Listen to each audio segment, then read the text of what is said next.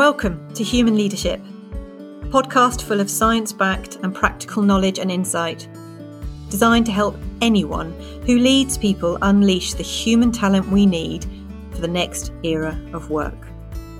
I'm Suzanne Jacobs, an organisational behaviour and performance expert who's worked as part of senior leadership teams for over 30 years and conducted more than a decade of research into the neurobiological drivers of intrinsic motivation and trust. In each episode of Human Leadership, I'll take you through what you'll need to make your workplace human fit. And to help me along the way, I have roped in my sister, Chloe, a brilliant educationalist who also knows just a thing or two about leadership.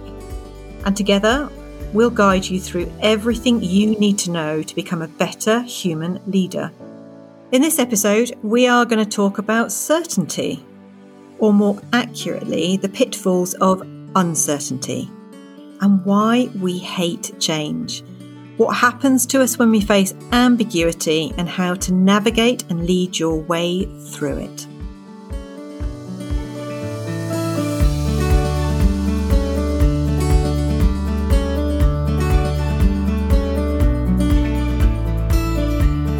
Hey Chloe.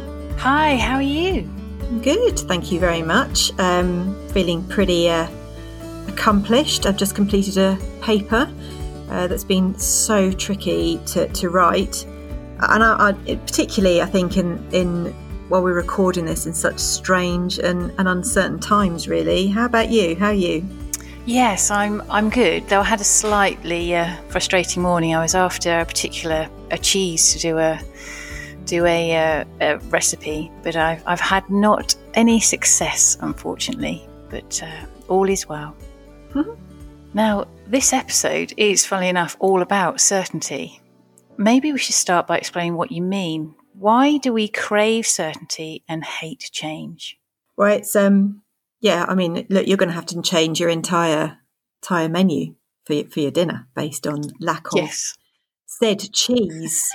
But actually, in all seriousness, actually, we really do put a great deal of effort into finding a level of certainty and reliability, predictability in our worlds. And it's based really around the fact that our brain, in terms of its sort of the way in which it works, it's a pattern matching system. It takes in the sensory data from all our senses, and it matches it against filed experiences so that it can understand, it can make sense of events and the whole of the world around us. So once it can make sense, it can then predict what's going to come next. And actually, our frontal lobes have evolved to be able to anticipate the impact and the consequences to our behaviours based on this interpretation. And so what that then does, it allows us to direct our actions, which primarily are to keep us safe and to keep us out of danger. But the thing is, in change or uncertainty, that there aren't any files. I mean, by default, it's new. We only fear the unknown has got neurological credency to it. It's a little bit like a torn map without the information. And actually, because the brain works on a better to be safe than sorry directive, without the information on that torn map, it starts up the alert process, and it signals to us to be wary. And those signals come to us in our thoughts and our emotions and our physiological experiences, and it can leave us feeling uncomfortable with a little bit of mild anxiety. Or, of course, it can lead to something far stronger and more potent in terms of the intensity of the emotion we face in uncertainty and change. So it's the lack of information that is the threat in uncertainty and in change that causes the problems. Oh, so true. There are so many of us that don't really like change. But what happens to us when we do have to face it? Well, I think we need to caveat that we all of us, we're unique. We all have different tolerances of ambiguity and uncertainty. It's all down to our level of experience, the situation itself, our level of resilience, how tired we are.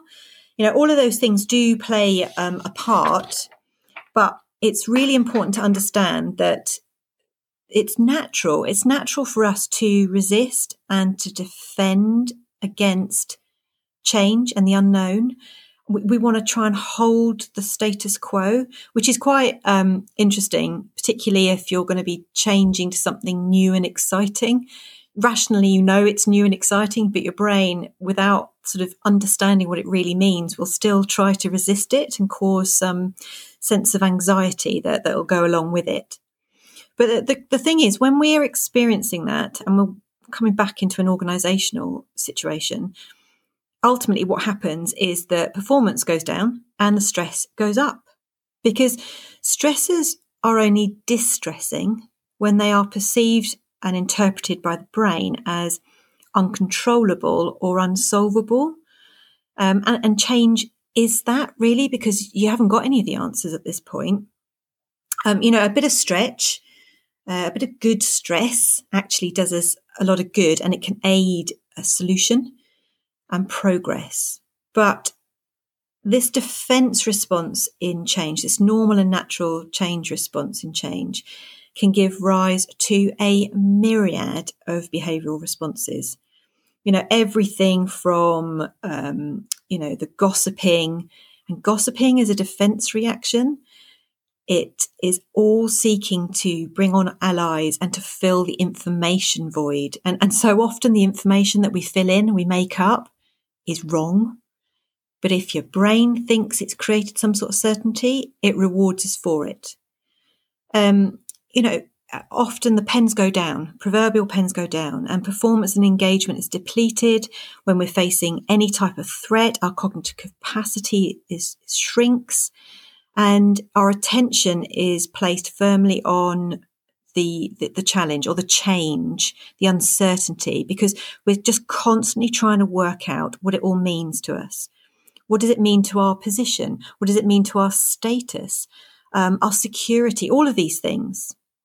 And actually most organisational change and mergers and acquisitions still fail because they just don't take into account the normal human responses to change and uncertainty. And actually I can think of a really classic one around here is one of the biggest emotional fallouts that I ever had around any change, and I've led some huge restructuring international change programs. One of the ones that would tend to have the biggest emotional fallout was when I was changing the office layout out and people had to change their desks. And I also remember working on a change program for a client where they were moving offices, and they were moving from some really old offices to new, really smart offices. There was a restaurant and there was car parking. There wasn't car parking last time. And they had, a gym on site. But they had huge problems because the defense barriers went up with everybody in the offices because their brains didn't know and couldn't pattern match what it was going to look like, where they were going to sit, what was their journey going to be looking like in the morning, where would they park their cars even though there's a car park on site. So many things. And we solved it by actually site visits. And we took people around, and I know it may sound really simple, but actually what we were doing was we took people around, we showed the area that their desk would be, they showed them the car park, people were allowed, took their time to find their way and their route. So the brain then had some certainty, it had some answers and some information, and that quelled that threat response. Oh, absolutely. I can see both sides. As you said, I've experienced some wonderful change.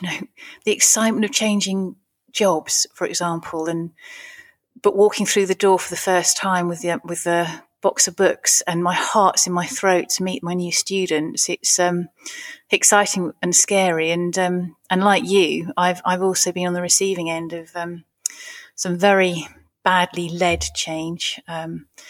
So what are the best ways to navigate through change, especially when the world around us is so uncertain too? Well, I think the first thing we really need to do is recognise and preempt, normal human response to uncertainty and change, so that we can then successfully lead through it and maintain motivation and energy and well-being, rather than forcing people through. And anybody who's experienced the tail end or the or been a recipient of badly led change will, just like you were saying, know the intensity of the emotion that you experience. I mean, it's awful, really awful. And those scars can run very deep and they can last for a very long time.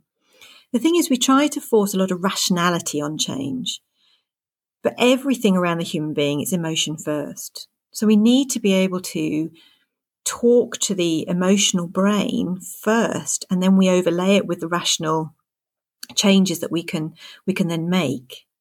But there's an absolute wealth of things that we can do, really practical, some of them incredibly simple. And we talk in a lot of detail around what those proven tools and techniques are in the ebook. But in terms of just giving some top line level of some of the things that we can do is about consistency in leadership. So talking to the leaders listening to this, your behaviour is so critical to the experience people will have through the change. And one of the things that is really important to remember is that you will also be experiencing the uncertainty. You will also be experiencing the change. And it's really important to acknowledge that and to put your oxygen mask on first. What is really critical, as I say, is this consistency in approach, making sure that when you say you'll communicate, you'll communicate. It's not about blowing hot and cold, so people just don't know where they are with you. The other thing is around clarity. Now, this might sound really straightforward and simple, but it's one of the hardest things to get right. When the brains are in threat state, our ability to be able to take on information, to absorb it and to truly understand it is significantly diminished. So don't be surprised if you have to repeat information. Make messages short, sharp, pulse them. Just give one or two at a time where you can. Show the direction really, really clearly. And make sure you check back for understanding. Now, the next one for me is a little bit of a juxtaposition. It's about creating certainty in uncertainty. You put those two things together and you think, well, how am I supposed to do that? But actually, so many organizations tend to start on change programs and then go, well, we'll just change everything. We're doing this, we might as well make it absolutely enormous, and we'll change all the systems and the policies. And by the way, we'll also paint the offices a different colour. It's really important actually to in change is to really focus on the high value, the really important parts, and to acknowledge what is staying the same. Release the brain from looking around at everything that seems to be changing.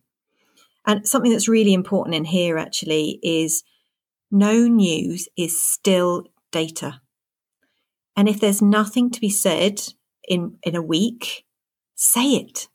Make it clear. Nothing has changed. Let the brains, again, release the tension and go, okay, everything's still the same from what you said last time. And we speak a lot about the drivers of intrinsic motivation and trust. And it's here that you really need to use them. In the drivers, you are always going to knock reliability.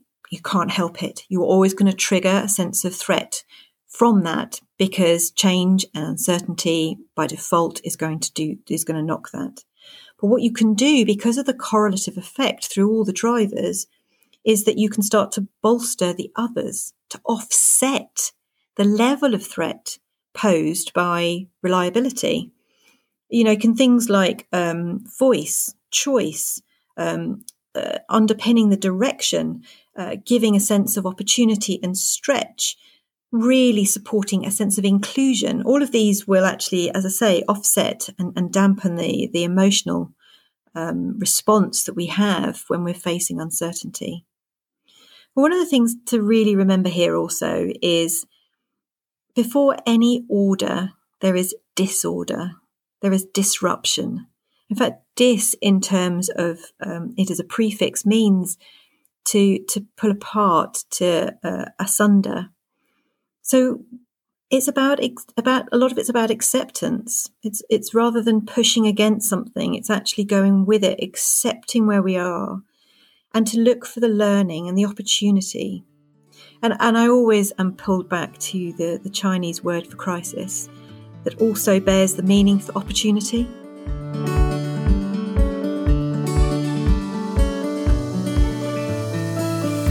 Thanks for listening.